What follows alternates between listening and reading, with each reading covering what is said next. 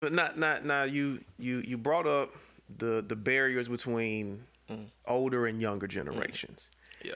and for me, this is just my observation. In the last maybe 3 to 5 years, Mm-hmm. I've observed a growing narrative that I feel like potentially is counterproductive for the greater good of what I know that we're all trying to do. Okay. That narrative seems to be a generational one. Explain that for me a little bit. More and more, like I'm seeing more people, whether it's the younger generation or younger people who are active in the community. Mm-hmm. A narrative that I keep hearing is that the older generation is kind of in the way or holding back. Yes, it's some truth to that. I can't blanket statement across it, but I would agree to some measure of that.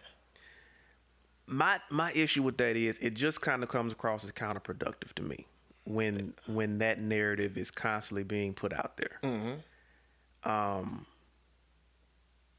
Historically, Mm-hmm. we know change has happened. Younger people have always pushed change, correct? Mm-hmm. But is what we're looking at now, is it more about age or is it more about qualifications? Mm-hmm. Like, are we looking at it from the perspective of maybe the older generation isn't looking at it from an age thing, but more of a qualification thing? You saying that the older generation is looking at it more from a qualification type I'm thing? asking, are we looking at it from all sides? Like, Mm. if the if the argument from our generation and younger is the older generation is kind of holding us back, they kind of they're occupying a space that Yeah. we should kind of move into now. Mm-hmm. Is it because maybe they don't perceive qualifications trying to occupy the space now? Is that a perception that we've honestly looked at? I would say T that I would agree what you're saying. It can be counterproductive to us as a whole, but a lot of times you have to have some type of leadership. Leadership is always important, and usually when you have good leaders, they able to step back from the micro and kind of look at the macro to see, number one, what was the root cause of the problem. A lot of the arguments that we have, whether this generation or that generation, is due to a breakdown in a chain line. It used to be a like almost like a chain line. What I would mean is, say for instance, with my daughter and her friends, even if I had a son and his friends, they're going to know of me as they're coming up. And so I'm going to be pouring into them.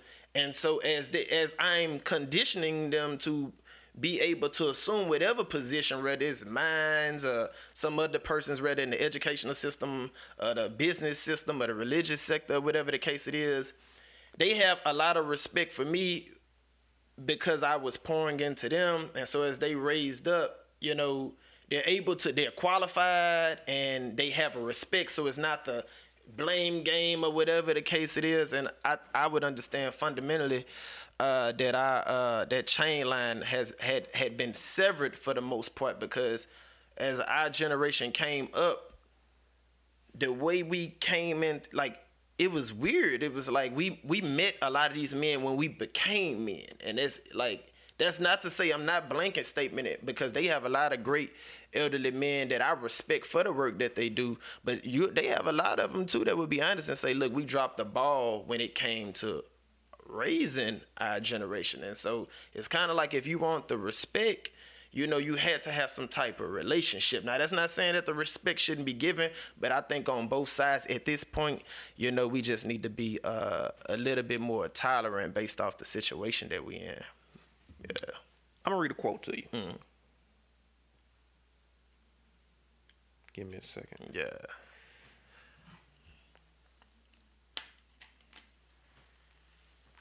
We had a congressional campaign recently, and I had so many young people call me after the campaign. And you and I understand politics, and we know why certain things happen. But they were trying to understand why nobody in Baton Rouge supported a young black man running for Congress. Mm-hmm.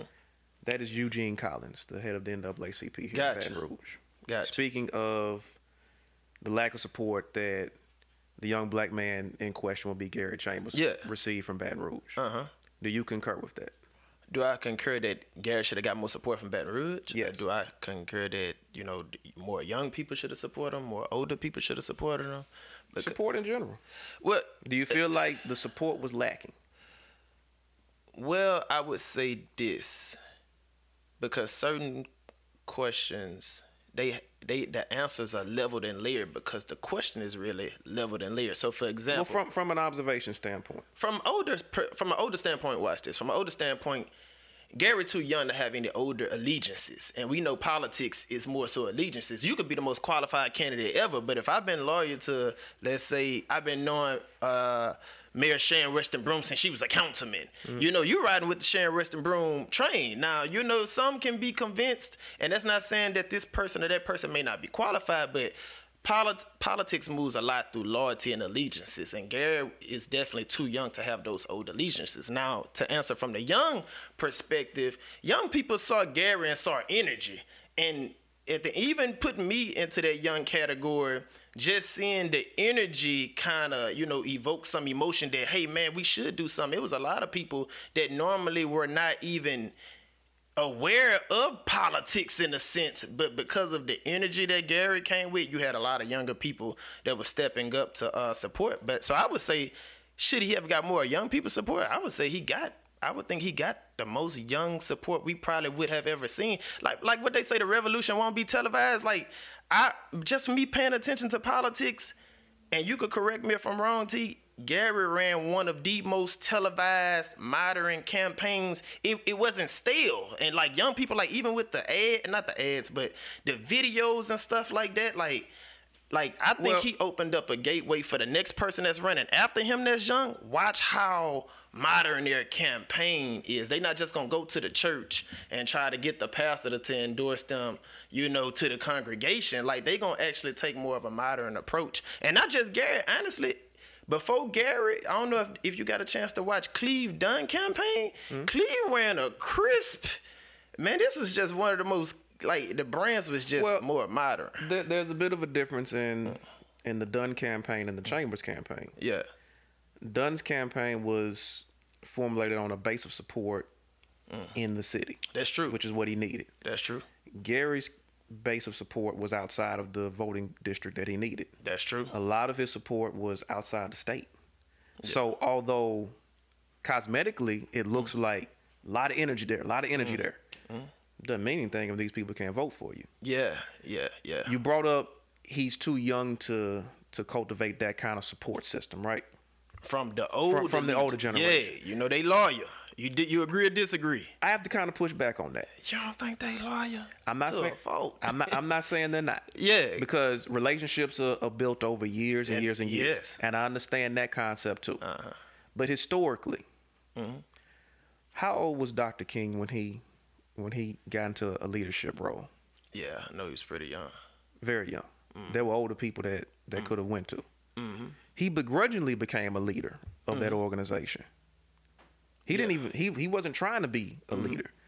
They kind of pushed him up there because they said you're qualified. We forget Dr. King was borderline genius. He went to Morehouse and he was still a teenager.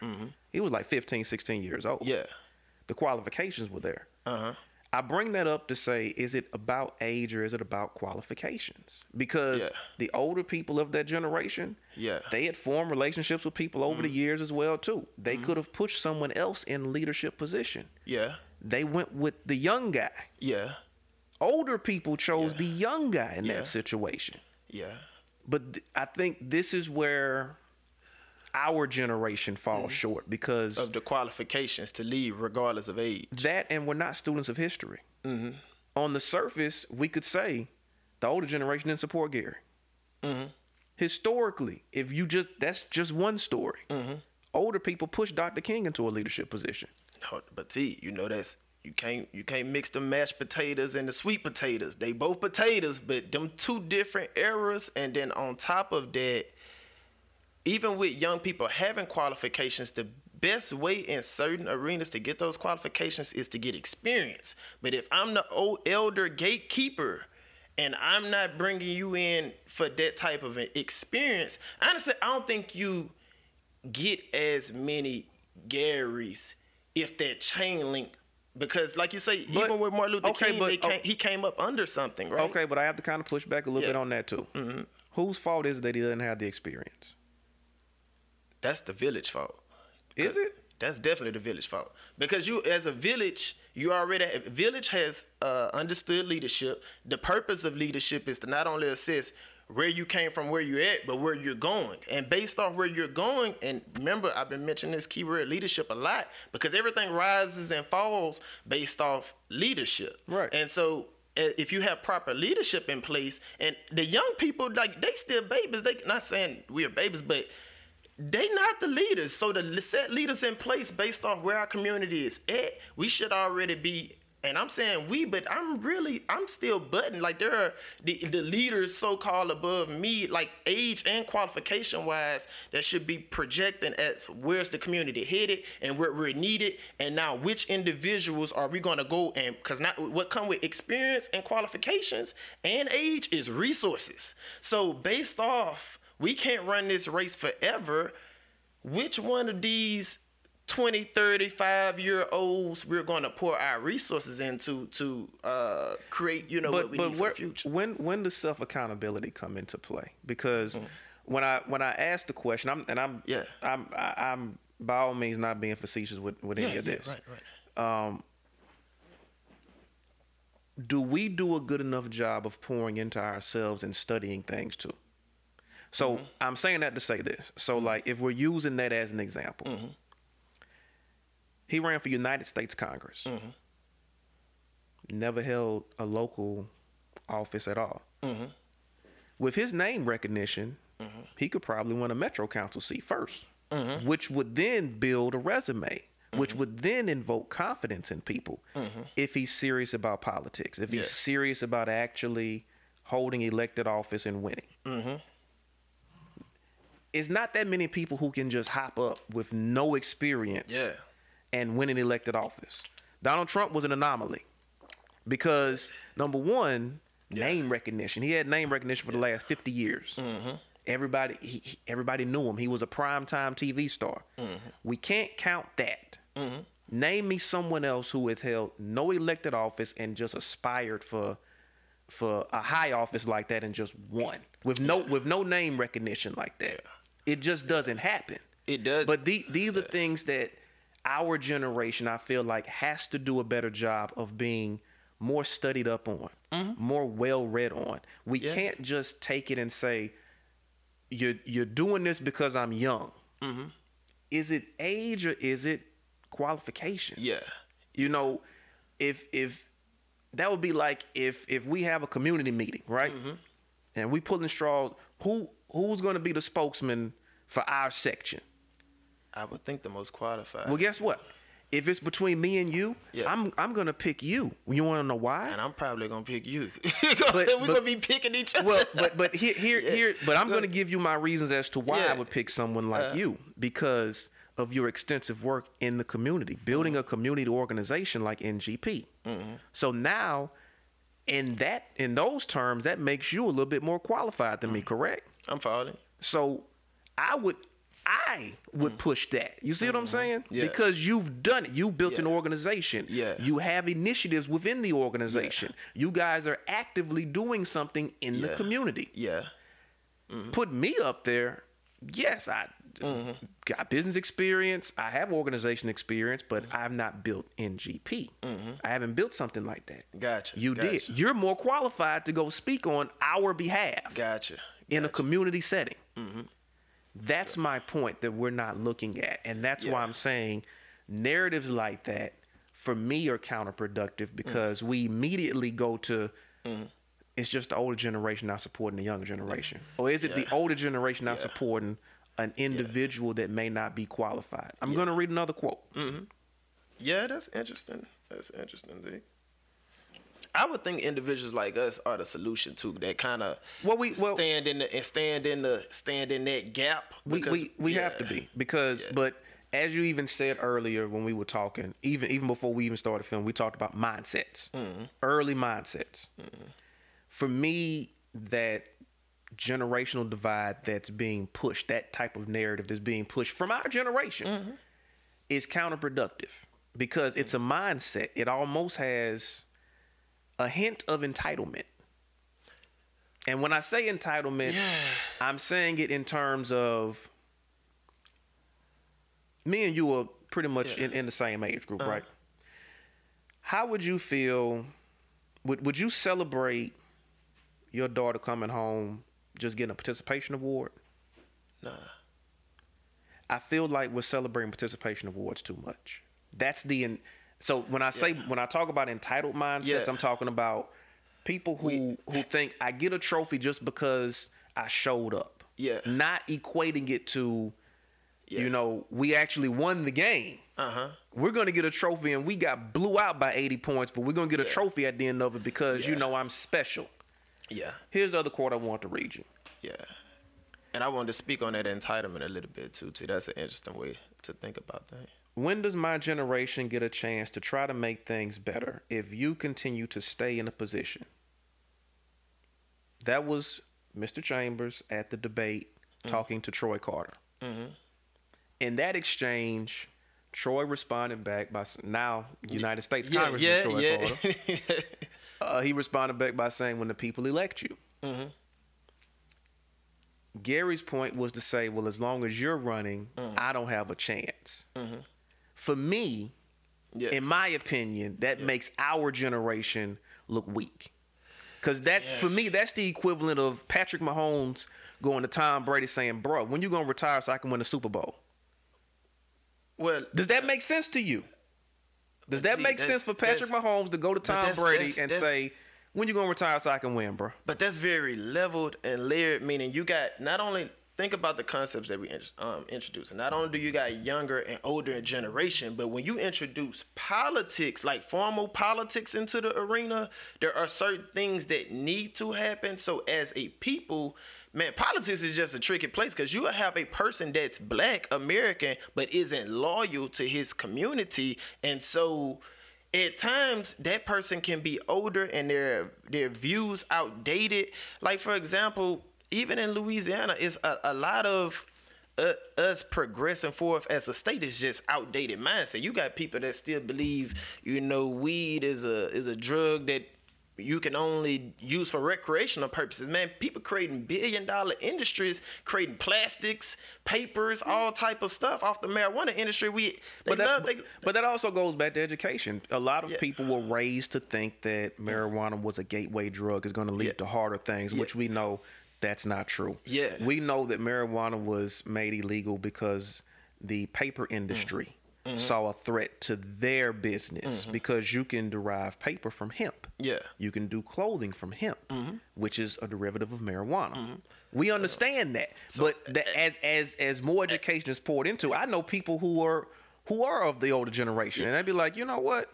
Marijuana ain't bad. Why they just legalize it? But when you're a older politician in position, like even you, like at a certain point, as you grow through any arena, industry, career, like these kids, for example, they came into life. Like my daughter came into this life with technology being introduced to her. Right at her fingertips. And so as about time my daughter get 15 and whatever business I have, if I'm not asking her like, well, babe, how do you think we can modernize my business? Because my view of what's modern is limited based off my generation. So if this my view of modern as I age, is this. This my daughter's view of modern as she age. By the time she get 15, she gonna know all the new gadgets and stuff like that. And so it's it's kind of wise of me, but again, I see me and my daughter as being in the same family, which goes back into what we was talking about these generations. Which you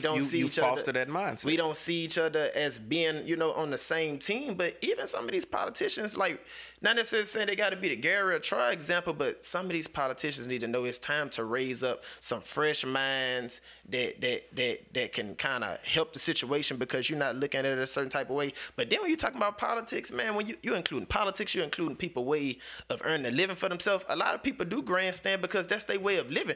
Also, we need to start making politics a job. These people's bread and butter. And so when it becomes a job like that, not saying we don't need to pay them, But when it's tied to your livelihood, like, it's just the law of self-preservation. You're not necessarily going to do what's always in the best interest of the community. You're going to do what's in the best interest of yourself. And I think also you do have people who cling to a position not only for the money, but because this is the only way that they are someone. That's true. That's true. You have to remember, again, it's all about mindsets. You have people who maybe when they were in school, they weren't at the popular lunch table. Yeah. They didn't get invited to the parties. Yeah. And now they have a title, they have a pen, and it's almost like when you go to college and the guy wasn't really about nothing, and he joined a fraternity, and all of a sudden he got his chest stuck out. And he's a different person now. This is kind of that mindset where you have people who have never had anything really tangible to stand on, any real accomplishments. Yeah. And they were fortunate enough to be elected to office. And now this is the only way for them. Some people are like that. Yeah. But again, I think even just in the sense of what we're speaking about as far as the generation, I think part of it is we have to be undeniably qualified as well too. Because when you leave that door open, because again, like I said, and I'm not trying to pick on him. Yeah, but I wanted to use the Gary example too, because the environment and the community Gary came up in, Gary didn't live too far from me, and we didn't know each other at the time. This was way back in the day, years ago.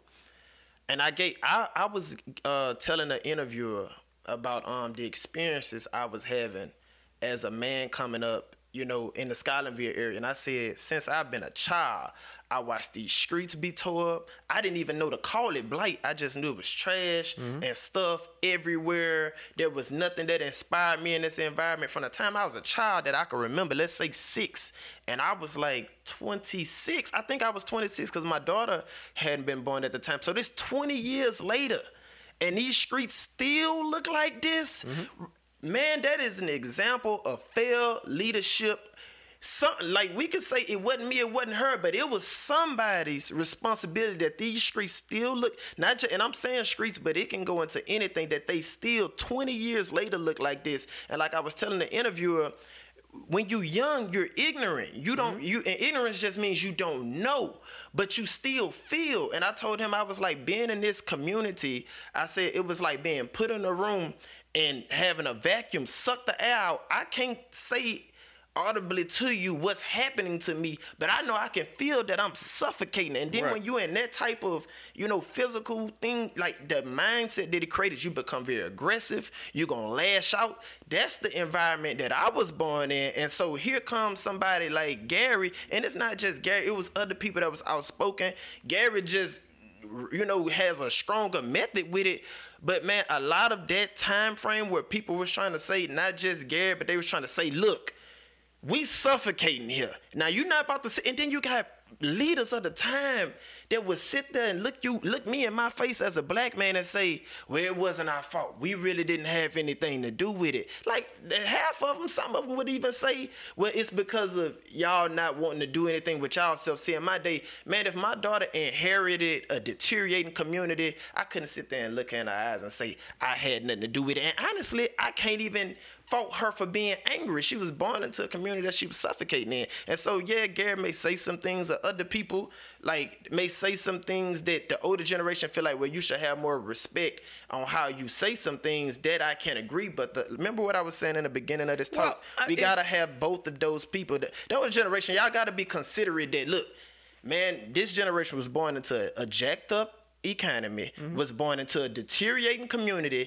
They suffocating. They was born with lack of leadership because a lot of the generation, they moved either to the better side of town for different reasons. And so this is what you get. You get little, I don't want to say little monsters, but they are born and they raising hell. And you got to be accountable for that. Like if my kids born and they grow up and they just, I got to say, well, I could have did a better job. So I would agree with you that we do have to have some self-accountability But I would also say at the same time, man, the older generation got to be considerate as to what's going on. And I think it's brothers like me and you and other individuals that kind of stand in that middle ground where it's like, hey, look, we had a respect for the elder generation. We know it was some things that y'all was going through we may not see. Let me take the qualifications you got, educate me, and let me speak it in a different language so that they can understand. And I think that's what's bridging that gap. Are we willing to even hear that portion of it too?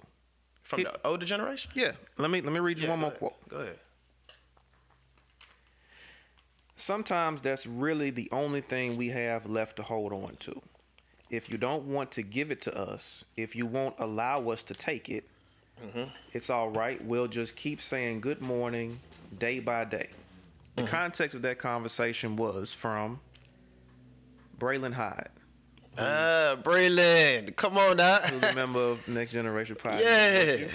That was taken Braylon, from the Shallow Thrive podcast in 2018. Yeah. And what he was speaking on in the context of that was older generation, new generation. And he even quoted you as saying that in a meeting, what y'all have to, when he's talking about that's the only thing we have to hold on to is one day these people will just be dead. We're gonna outlive them.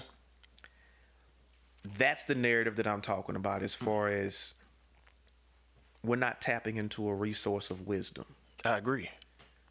I understand aggressive behavior. Anybody on my team can tell you I'm extremely aggressive when it comes to getting something done. But we have to also look at the fact of, but are you qualified to go in the room? I can agree with that. As I told you, I use myself as an example. You know, if we're talking about if it's 50 people in this room with us and we're saying, okay, there's a community meeting going on. Who's best suited to go there? And it comes down to me and you. I'm voting for you because I feel like you're better suited for it. Because your experience, you have experience with that, and I'm going to recognize that. I'm not going to lean on ego and say, this is another feather in my cap. Let me go and, get my name in the paper. It's about, but who's better suited for it? I definitely that's why I'm bringing all these up, and I'm bringing these quotes up because, again, it's a narrative that I feel like we're pushing a certain narrative. Am I letting the old generation off the hook? No, because a lot of people will say we did drop the ball as far as transition, as far as fostering you into it. Beautiful word. Mentoring you into it. I love all three of them. Some of them will say that. But some of it too is we're eager to just get a spot, but we don't know what to do with the spot. It's like a dog chasing a car sometimes. You're talking about the younger generation. Yes. Some of us are like the dog chasing the car. Even if the dog catches the car, he can't drive it. Yeah, man, but that's also a leadership though, T. Like we should already be scouting. Let me say this because it's also about, but how well read are you as an individual? As an individual, I can tell. I've had conversations with people before. Yeah, and I bring up the Dr. King thing. They were like, "Really? He was younger." They don't know. We're not even studying the history so we can have a reference point. You study history because those who don't learn the lessons of the past are doomed to make the same mistakes in the future. I agree. We're so consumed with us now, what we want and why we think we are the best for it. And you may be the best for it if you're qualified for it. But you're not the best just because you woke up one morning and think that you're the best. I definitely agree on that. If you don't take the time to study things and to really know what you're talking about, what you end up doing is you do a disservice because when they put you in the room and you got the opposition twisting you around and you come out and you done made a completely bullshit deal, then it's like, how do we end up here? The quote on the wall says you're either at the table or on the menu.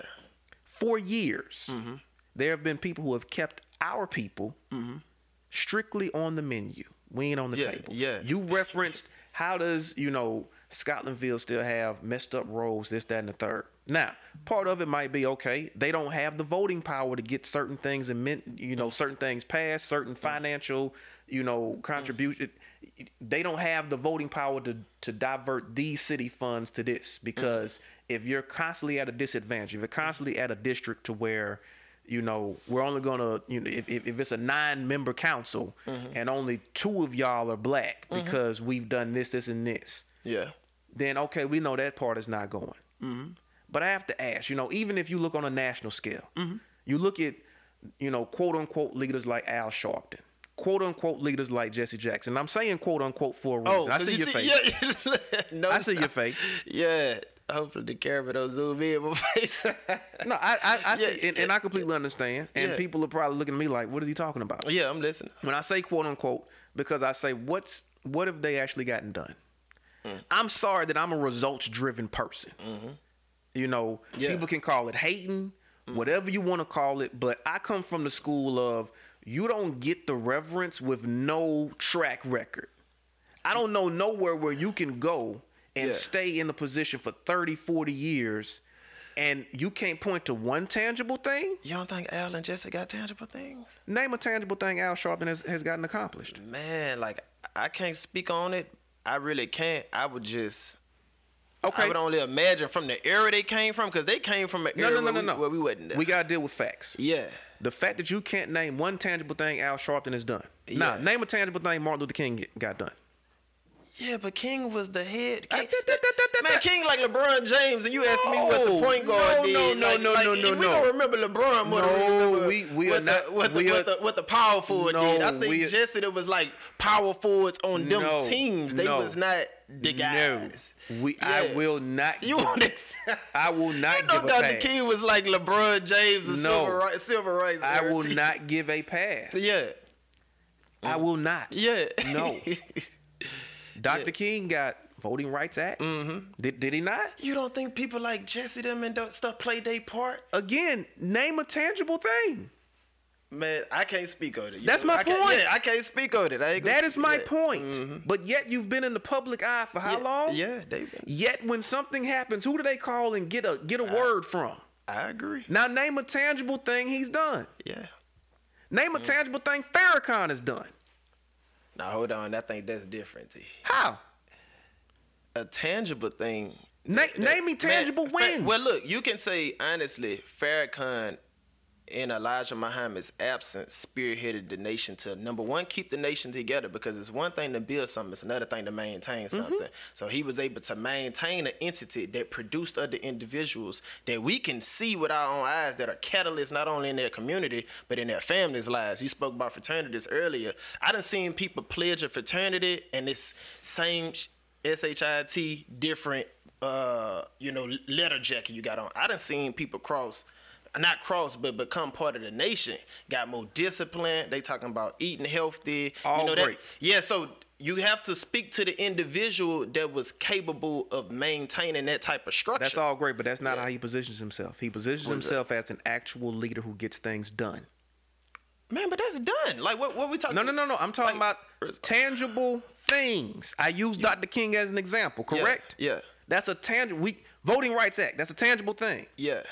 Non-discriminatory acts where you can't discriminate. You can't. We was having my dad remembers going in the restaurants and had to go in the back. Yeah. That don't happen no more. Yeah. That was due to his work. Yeah. Correct. But that's comparing two types of different results. No. Because like, if you assemble a million men, if you look at an individual created 10 reformed men that became catalysts in their community to spur other development and things of that nature, is that not at least at some weight? Yeah, you may have changed a policy that affect individuals' life, but people policy. I'm not saying that's not good. You get what I'm saying? What I'm saying is you don't get to position yourself and promote yourself as the heavyweight champion, but you only fight in the lightweight division. You say the heavyweight champion. Yeah. You don't get to do that. I'm sorry. Yeah. You don't get to have your name in the same rung with a Dr. King, but then you say, but I'm focusing on this level. You see, no. And let me clarify this too. I really like. I'm not a Muslim, but I have a respect for Farrakhan, almost as if people would say, "Man, what would Tupac have done if he was still been here?" But Tupac not here. We got the Jay-Z, so respect Dr. Martin Luther King. But Farrakhan really still had just the burden, but the thing of leading a generation. Not just this man done been around for our generation, still speaking knowledge. So he gets a participation award now. Because he's been around? As a community, different people serve different roles. You have your scholars, people that are capable of pushing forth policy, and you have I understand all that, orators. But that's not what he's promoted himself as. But you have your orators. I don't know. Name me another orator. Michael Eric Dyson is an orator. Compare him to Farrakhan? No. What I'm saying is that's his role. He's never stepped out of that role. He's never promoted himself as something other than that. Yeah. That's respectable. So if Farrakhan is going to be the guy to say, I'm just here to point out what's wrong. I'm not here to do anything about it. But you've positioned yourself as someone who will do something. Yeah. Do you understand where I'm coming from with this now? It's not hate. But what I'm saying is this: you don't get to call yourself a landscaper and you don't cut grass. Man, you boxing me in with that one, because I would look at Farrakhan and Dr. King as superheroes on the Avengers team. How? You don't, just because he's not Iron Man, the smartest guy, he may be. He's not Hawkeye. But he has his lane. Like, being a great orator has his lane. But that's my point. Yeah. If that's what his lane is, he needs to just stay, this is my lane. Yeah. I'm an orator. That's it. So what about the people that, based off the messages that he's delivered time and time again, have been inspired and changed their life? Like, do we not count that as results? If he wants to be a public speaker, fine. But my point is this. You don't assemble 1 million men and give them no mission. Well, that's you don't different. give them anything to go back home to do. He assembled 1 million men and made every company in DC rich. Because for the weekend, they had to get hotels, they had to eat, they had to do all that. What was the instructions when they went back home? Everybody went back home, went to work the next day. Did they not? Yeah. Did anything change after the Million Man March in '95 or the 20-year anniversary of it? With that, I can only speak from my vantage point, because I wasn't at any of the events. I would say, I understand that. I would say outside of them. From my vantage point, outside of them being symbolic, I don't know of any, like, tangible things that was changed in my community outside of, man, it was symbolic. It was good to see our people come and rally. Do you know what symbolic has gotten our people?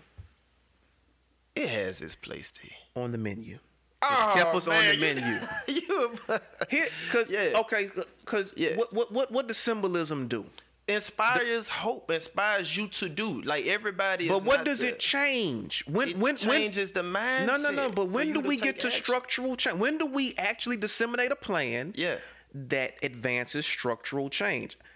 Symbolism is cool, and it's a part of it, and I get it. Yeah. I get its place. Yeah. But I can't just eat symbolism. I agree on that.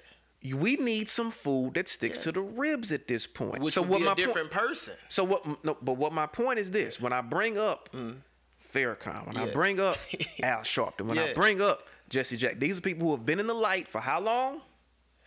Decades, half a century. Now, what structural change has happened under that? Because they are billed as black leaders, not black orators, not black public speakers, not I'm just here to talk, leaders.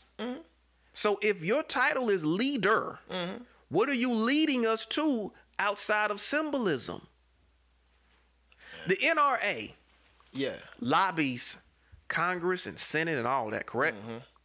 That's how gun laws don't change, right? Yeah.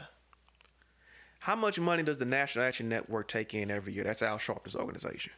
Why can't we lobby Congress and the Senate to change stand your ground laws? And this is my point. If I can figure this out, disagree on that one. I agree with that. If I see the game and what the actual game is, what good does it do if I just show it with symbolism? I understand how things are getting done. He understands how things are getting done, but yet what does he do? He show up in March. And then everybody goes home, and then they get up and they go to work the next day. Nothing changes. We gotta agree to disagree on the results that's being done. I'm sorry that I'm results driven as opposed to symbolism. Yeah. I get symbolism's place, but I ain't with symbolism. Yeah. I'm with actual change. I ain't much for symbolism. Yeah. Don't tell me, well, this person is such a good orator and they're billing themselves as a leader. If you want to be an orator, be an orator. If you're billing yourself as a leader, I expect you to come up with a plan. that may not be the type of leader you are. No. You don't get to. You Like, don't get to. If Yeah. okay. So you saying to be a leader, you have to encompass the ability to be a scholar, the ability to be an orator, and the ability to be the person that rallies the people to take action. Because a great leadership is a mindset. Honestly, even with NGP, you mentioned gala earlier. I don't know how to do galas. When it's gala time, there's a brother in NGP, Chris McKinley. He has a Chris McKinley Events and Planning Business. Chris assumes the role. Now, I lead NGP, but guess who's leading us during the gala? That and listen. And so if people would say, Des, you're not a leader because you're not organizing the gala, it's like that's foolish for me to be. No. That's not what I'm saying. Because a leader understands his strengths and weaknesses, and a leader will then issue out tasks. Okay, I'm not good at this, so you do this. Yeah. That's what you've done. You're basically contradicting the point that you're trying to make with leaders. You're being a leader by saying, that's not my strong suit. You organize the gala. Yeah. That's not my strong suit over here. You organize, because that's what leaders do. They disseminate a plan so they can accomplish something, correct? How effective would you be at NGP if y'all didn't accomplish nothing? If you didn't do the business initiative where you went and patronized the business every month, and you weren't forming the nonprofit to do housing. These are tangible things that I can point to. This true story, and I'm going to be putting this in my second book, because we talked about the name Sankofa originally, how I go by. And when we talking about results, the biggest thing that I was trying to see if we can get to some understanding on is there are different forms of results. Now watch this. I grew up a Christian household, and Christianity, you know, it has its doctrine and things of that nature. But the version of Christianity that I was learning was very limiting, and it really made me docile. It's like, you know, if you get hit, you turn the other cheek. That's a honorable approach, but if it's not taught correctly, it can take root in somebody's spirit to say when somebody's punching on you, whether it's systematic, let them keep punching on you, and you'll get your pie in the sky. Now, as I was, I don't agree with that. Now, as I was getting out of high school, I think I was wrapping up college when I was dropping out of college, somewhere around there. I ran into this guy. He just popped up on my YouTube, and his name was Leo Muhammad. And I never forget when I first heard this guy was a bald-head black guy, but he was some type of Muslim. And the talk he was speaking, he wasn't speaking just, you know, if you get punched, you know, turn the other cheek and stuff like that. He wasn't preaching about getting your pie in the sky. He said, no, you know, we need to have the ability to do for ourselves. Like, it sounds crazy, but I'm in college, and I'm like, do for yourself. Like, what you mean? I thought guys are supposed to provide all my necessities, and if something doing me wrong, I turn the other cheek. He say, do for self. You know, we need to fight back against this devil and stuff like that. He was talking about systematic things, talking about individuals. I say, man, like, this man was a great orator. I didn't see any type of results of anything, like you say, tangibly that he had done, but I was like, the spirit from which he's speaking is awakening something in me. It's churning my mindset. And he gave credit. He was like, I'm thankful for the Honorable Louis Minister Farrakhan for making me the man. He talked about the lifestyle at which he had came from. I think he may have been possibly in prison or something in the past, but the man that he is now, he was giving shout out to Louis Farrakhan. I had only remotely heard of Louis Farrakhan and stuff like that. And so I say, man, if Leo Muhammad preaching this type of message, like not just message, but if he able to awaken something into me, and he just a student of this man, I said, man, let me go see what Farrakhan was talking about. And Farrakhan was almost like a grandpa-like figure where he was just not mincing words, especially in politics. Anytime you get on these social media, so many people want to mince words, not really say the word black, not really say this. They want to be so neutral. And the version of Farrakhan that I was hearing, it was just, he wasn't mincing words. He was like, look, this country done treated us wrong. How dare you, America, whoop the whoop the whoop. And then also, how did I really get on to Malcolm X? I was like, man, if this Farrakhan was inspired a lot through Malcolm X and stuff, I was like, man, you gotta be a titan to produce these type of godly titan type myths. I say, well, actually, Farrakhan was actually contributed to Malcolm X's death. But hold on, that's another conversation. I'm talking about the how these seeds are being produced from these great trees. That's when I started learning about Malcolm X, and I was like, man, like I thought Lil Muhammad was one thing. Farrakhan was a whole different animal. I thought Farrakhan was one thing. And Malcolm X was a whole different animal. And I want to finish with, regardless of the critiques we make of Elijah Muhammad, like, this man produced these great men that have inspired us. So take it all the way back to talking about Sankofa, and we going back to talking about the community things that I'm doing. I first had to have a mindset that was awakened that allowed me to produce an action. A blind can't lead nobody. And I can say honestly, from Lil Muhammad, he awakened me. From Farrakhan, he helped to awaken me more. From, we ain't gonna put Malcolm X in the same category as these individuals respectfully, but what I'm saying is they help to awaken individuals' mindset like mine to be more conscious as to what's going on in my community and actually do something about it. And that's completely fine. So would I not be the result of them then? Like when you say what's the result? I'm a result of being awakened by individuals like this. You're missing my point. Go ahead. The point I'm making is this though. Mm.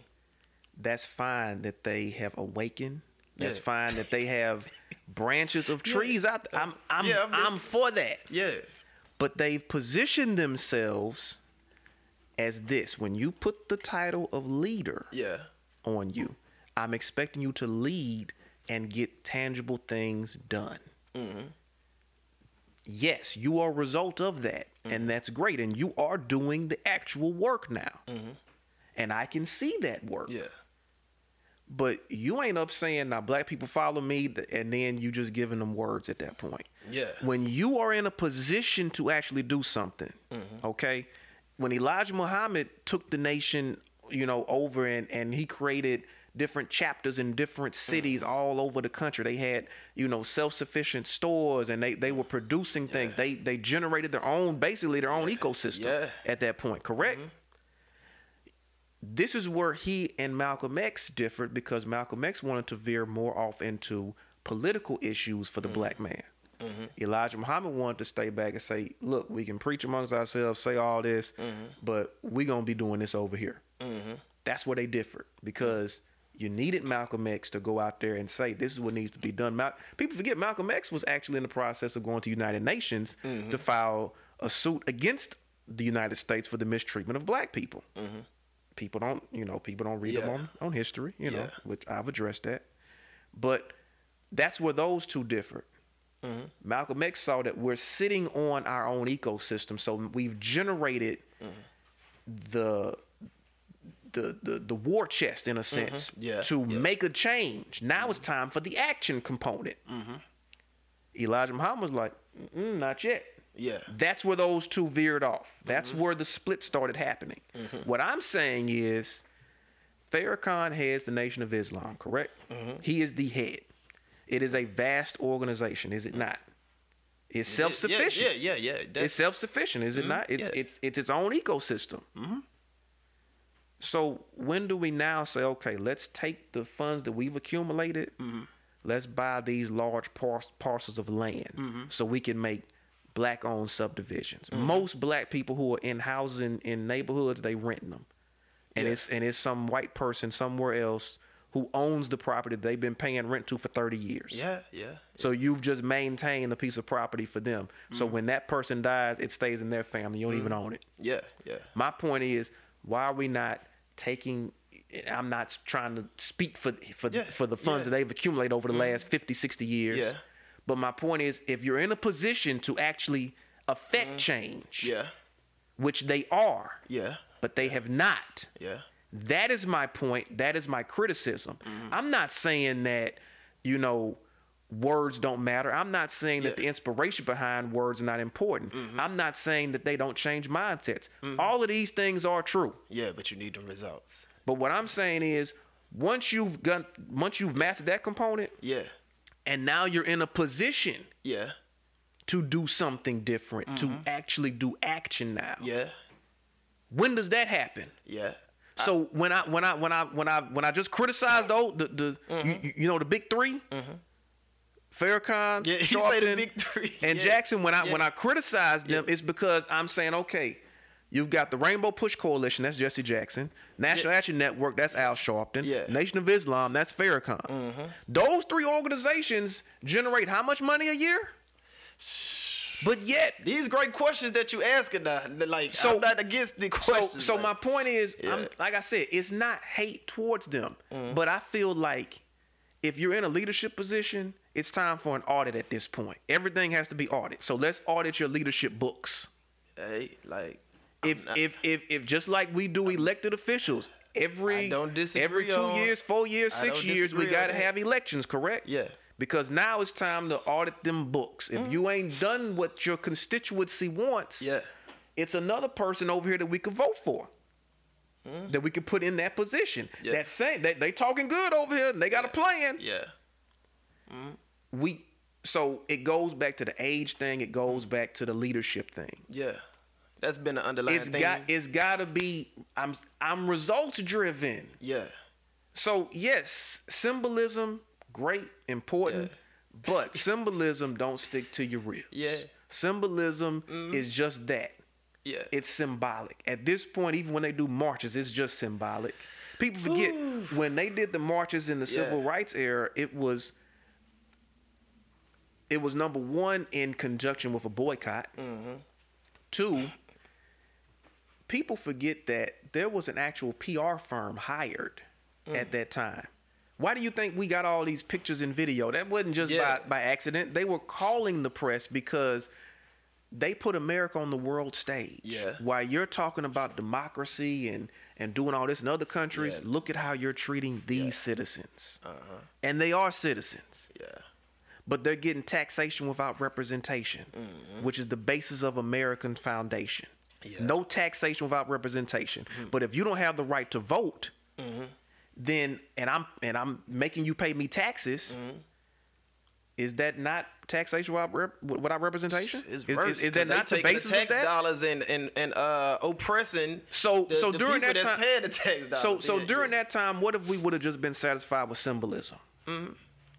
Where would we be at now? I would agree. So that's my point. It's saying, hey, I'm good on the symbolism. We got that part. It's almost like you playing level 1 on Super Mario Brothers. You don't never go to level 2, but you've mastered level 1, and you're just gonna keep playing level 1 over and over again. You know I gotta ask you, you done built the stage up for me to ask you this question. Sure. If not them, and I agree with you, they should be audited. Who would you at this point say, is doing something in any type of, I don't want to say similar scale, because obviously if there was a modern Nation of Islam, we would know it, but who was even budding to be a leader that you would respect based off your I'm things not, you say they would need to have? I'm not looking for a messiah for that. But somebody got to come to mind. Like, who do you look at as these are modern day great leaders? Nobody. I don't see anybody in that role, and I'm not looking for anyone to fill that role. Yeah. I think the people who we've put on that pedestal are compromised. People forget the United States government pays farmers to not grow crops. Do you think it's unreasonable that they would pay a black leader to not have a good idea? We go all over the world picking other people's leaders. Yeah. Do you think it's not out of the question that our leaders are picked as well too? And why is it that they don't come up with actual tangible solutions to advance us further? Yeah. It's all cosmetic and all symbolic. You don't see where this is going? If I control your leader, I control the masses. If your leader is a puppet and I'm paying them to not have a good idea, where does that leave the masses now? See, that's an interesting question. It leaves you on the menu. You'll never get to the table. So who do I see? No one. Yeah. The only thing I can do is say, if you're in a position, do better. have some results, check that order check. That's it. You know, I do what I can on the scale that I can do it on. And that's what I do. But if you have 1 million people following you and you don't disseminate an actual plan of action that's reasonable, that can really get results done, then what are you? You're either compromised or you're complicit. Your choice. God dog, man, that's some black and white terms. I would say I would recommend you get on the team. You know, you don't necessarily have to be compromised or complicit within it, I would say. But I would say, you know, like you spoke about earlier, knowing your strengths, knowing your weaknesses. At the end of the day, Iron Man couldn't lead the Avengers. As smart as he was the smartest one on the team. You needed Captain America. Captain America wasn't the strongest one on the team. That was Hulk. You had Thor, who was a guide.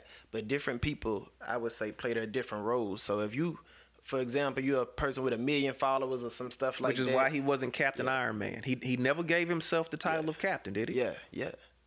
So that's my point too. You said these leaders coming out here, they one thing and they saying that they this thing. You can't say you're the heavyweight champion and you only fight the lightweight division. Yeah. I'm results driven. And you being in business, you're results driven too. Yeah. And civically, whether you want to admit it or not right now, you're results driven on that too. And you're looking for someone to give results. Whether you say it publicly or not, I know by you being a businessman, you're looking at, okay, what results can they do though? Oh yeah, definitely. And then when this is over with, I'm sure, knowing the mind that you have, you're going to be looking up a lot of people and seeing what their track record is. Oh, facts. And I can tell you this, the track record is going to be slim. And you're going to be disappointed. Shh. Hopefully not, BT, man. But I'm a man that look, if I don't see it, we going to build it, man. You give me hope. Because, like I said, with you, I see someone who is a genuine figure. I see someone who genuinely wants to make change in the community. Yeah. And you've proven that by doing what a lot of these people do not, which is actually building an organization from the ground up with a complete mission. You know, if you even mention quote unquote advocates that live in Baton Rouge, what organization have they built to further advance what they're saying? Or is it just about the individual? Yeah. So that's why a lot of what you were saying I wasn't disagreeing with. And, you know, certain things we have differences on, but I think it's an African proverb that says, I am because you are. Like, there would be no need for what I was doing if it was being done or had been done. Right. And so the reason something like NGP or even an individual like me, the reason that comes about is just because I would have to agree with a lot that you were saying as far as results, because if the results were there, this wouldn't. Man, it's so serious. I'm so serious. That's why I was laughing when you were saying certain things about results. I'm so serious about results. There is not one piece of initiative or program that I don't like fluff, that I don't like just doing picture clicks.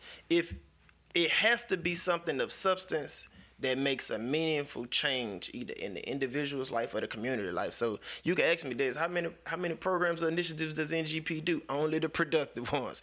If we're not patronizing a business, like, I don't feel like we need to have a list just to have a list. Like, is what we doing impactful? And the only reason that, you know, when we at the table and we talking about what we should be doing, the only reason that we are doing things that are so built on results first is because, man, there's so much fluff out here. You know, people have a back to school drive, and it's like, man, that's cool to have the backpacks and stuff like that, but we need to have some real changes with substance that's getting at the root of the problem and not just the cause. When we was talking about politics, and you said earlier about if this person is not going to do it, or if this person is complicit, are they compromised? There are so many different systems or machines that need to be created and when you was talking about the knowledge and the qualifications that the older generation got, it's like, man, we as a generation, our generation we would have to have our own version of a pack. We shouldn't be saying, hey, like you said, you're not waiting on a black messiah. The reason why we shouldn't be waiting on a black messiah, because we create the next black messiah. You get what I'm saying? And it gets created through this machine. Like, we know what type of issues we going to be facing going into 5-10 years from now. So we should have some type of modern generational pack that's using that money to do political advocacy. And we spotting, you mentioned Braylon Hyde earlier. Like, man, if I had a political action committee with hundreds of thousands, millions of dollars, like, man, anybody that was able to watch Braylon just speak about politics, man, this man was ahead of his time when it came to, matter of fact, the conversations me and Braylon was having, I think before he ran, Braylon was like, well, Dez, you should run for something too. I know my strengths, I know my weaknesses. And I'm like, Braylon, I believe in you. So everything that I am, if you think I have a capability of something, I would take all those resources and put it behind you because I believe in you. I feel like that's his strength. But again, we didn't have, Braylon was at the mercy of the old regime. And you know, if you don't go kiss the ring, because if they not transitioning you in, you're going to have to come kiss their ring to get the endorsement and the funds of whoever and XYZ. And again, Braylon too young to have them type of allegiances. And so that's not just Braylon. I think that's a component, but I wouldn't. Anybody. I wouldn't allow that to. What? To be the definitive reason as to why. Why you wouldn't run? No, I'm sorry. As far as the whole concept of kissing a ring, because here's the thing too. With anything, there are systems in place, and you got people who have, position here and there, or whatever. I'm too aggressive and too competitive to adhere to. Well, you got to go kiss this person's ring. Nah. But if we play in the community now, if we gonna bridge that chain line as it was to get it back to what it was. Out of respect, there are certain elders that you should have to go see if you go in a certain lane. Going to see and going to kiss a ring is two different things. Oh, it just depends on how you look at it. You still got to get that amen, that endorsement, that green light. You got to get that. If not, you're gonna be seen as doing something. That's why with any table you go to, you try to come with some type of leverage. So even if you're new on the scene, you might say, hey, I'm brand new. I don't have the support of, this OG and that OG in the game, right? But this is what I have, and I'm going to articulate that to them so they understand that, I don't have you, and you will, your support will thrust me forward even more. But I'm letting you know I'm coming in with this support right here. I got this, this, and this. I agree. That's what we need to do as a generation. And I think the older generation is looking at, do you know how to play the game yet? They don't. I don't think any of them are looking to just dominate. I think they're looking at, but when you come to the table with me, do you have the chips? Do you have the nuts to come to this? If you can't deal with me at the table, how you gonna deal with the op? Man, that's why I say it's a training session. These are some layered and level topics, T, because the older generation, and I said at the beginning, I'm not blanket just on a blanket statement on all older elders, because there are a lot that I respect. But if we gonna take some of the I guess the veil off the day, if you talking about political leaders even in Baton Rouge, how did they get qualified? A lot of these people came through like almost like regimes. Like when you look at you had Sharon Reston Broom, Regina Barrow, Ronnie Edwards, and right with Miss Ronnie Edwards, you had Tyra Banks. It's like these are not like you have these things in place. So it's like, well, that's just like Sharon Reston Broom saying, well, somebody that was. When I say regime, I'm not talking about form, but that was within her network saying, that was younger than her,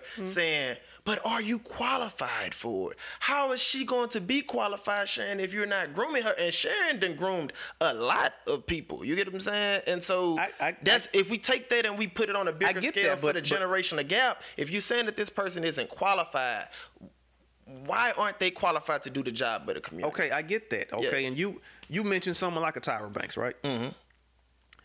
Tyra's somebody who's very inquisitive. She's going to make herself available.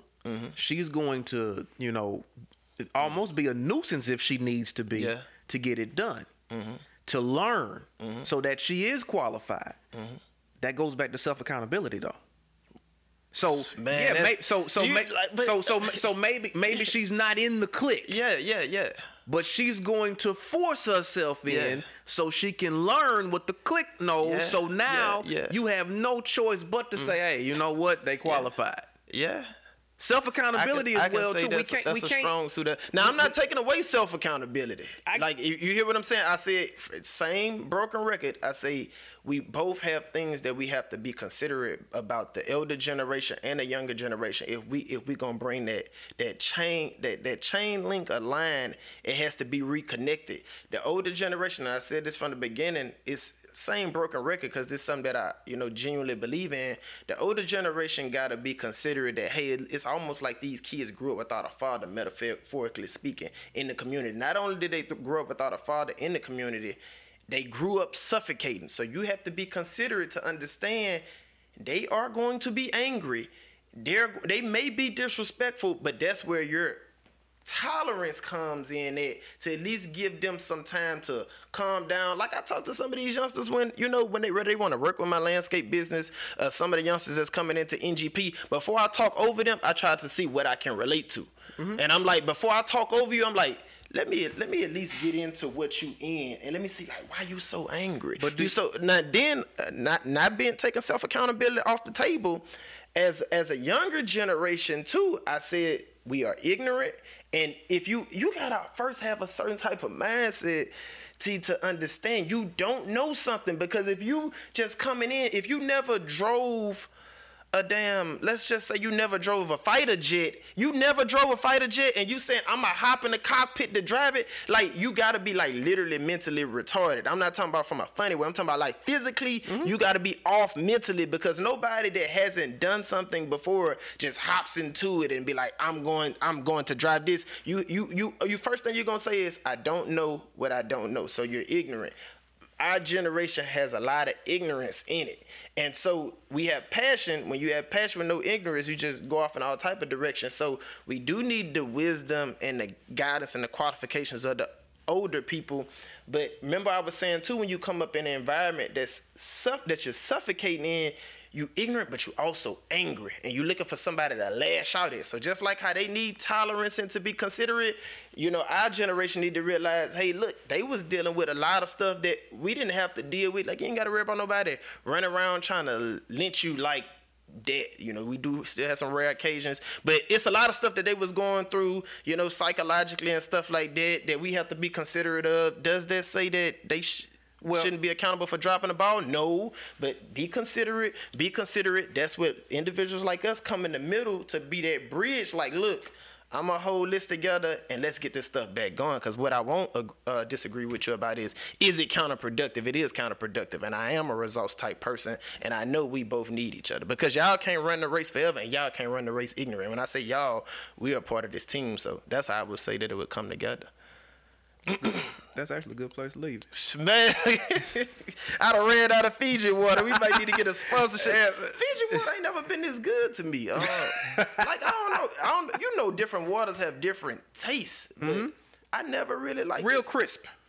I never really. We ain't gonna sit up here and do a whole Fiji commercial, no. Yeah, I never really like that. Yeah. Hey, Dez, man, I appreciate you coming through. We gotta do this again. Man, invite me. Look, I like the pushback you be giving, and I thoroughly enjoyed this, man. About your topics. I thoroughly enjoyed the exchange, the conversation, man. And look, me and you always say this every time we see each other. Man, we got to get together, go grab a drink. Yeah. We had a drink of water. Look, we had a drink. We got to do this again. No, I thoroughly enjoyed it, man. Yeah, appreciate it. Look, have me on anytime. Like, and you did a great job of just pulling certain things up out of me. So, any way I could support, definitely bring me on. And hopefully next time I come back, I have more results. That's cool. And look, next time you come back, I'm gonna get you a bigger bottle of Fiji. Oh man, let's go. Hey, I appreciate y'all watching, listening, and remember, you either at the table or you're on the menu. We out.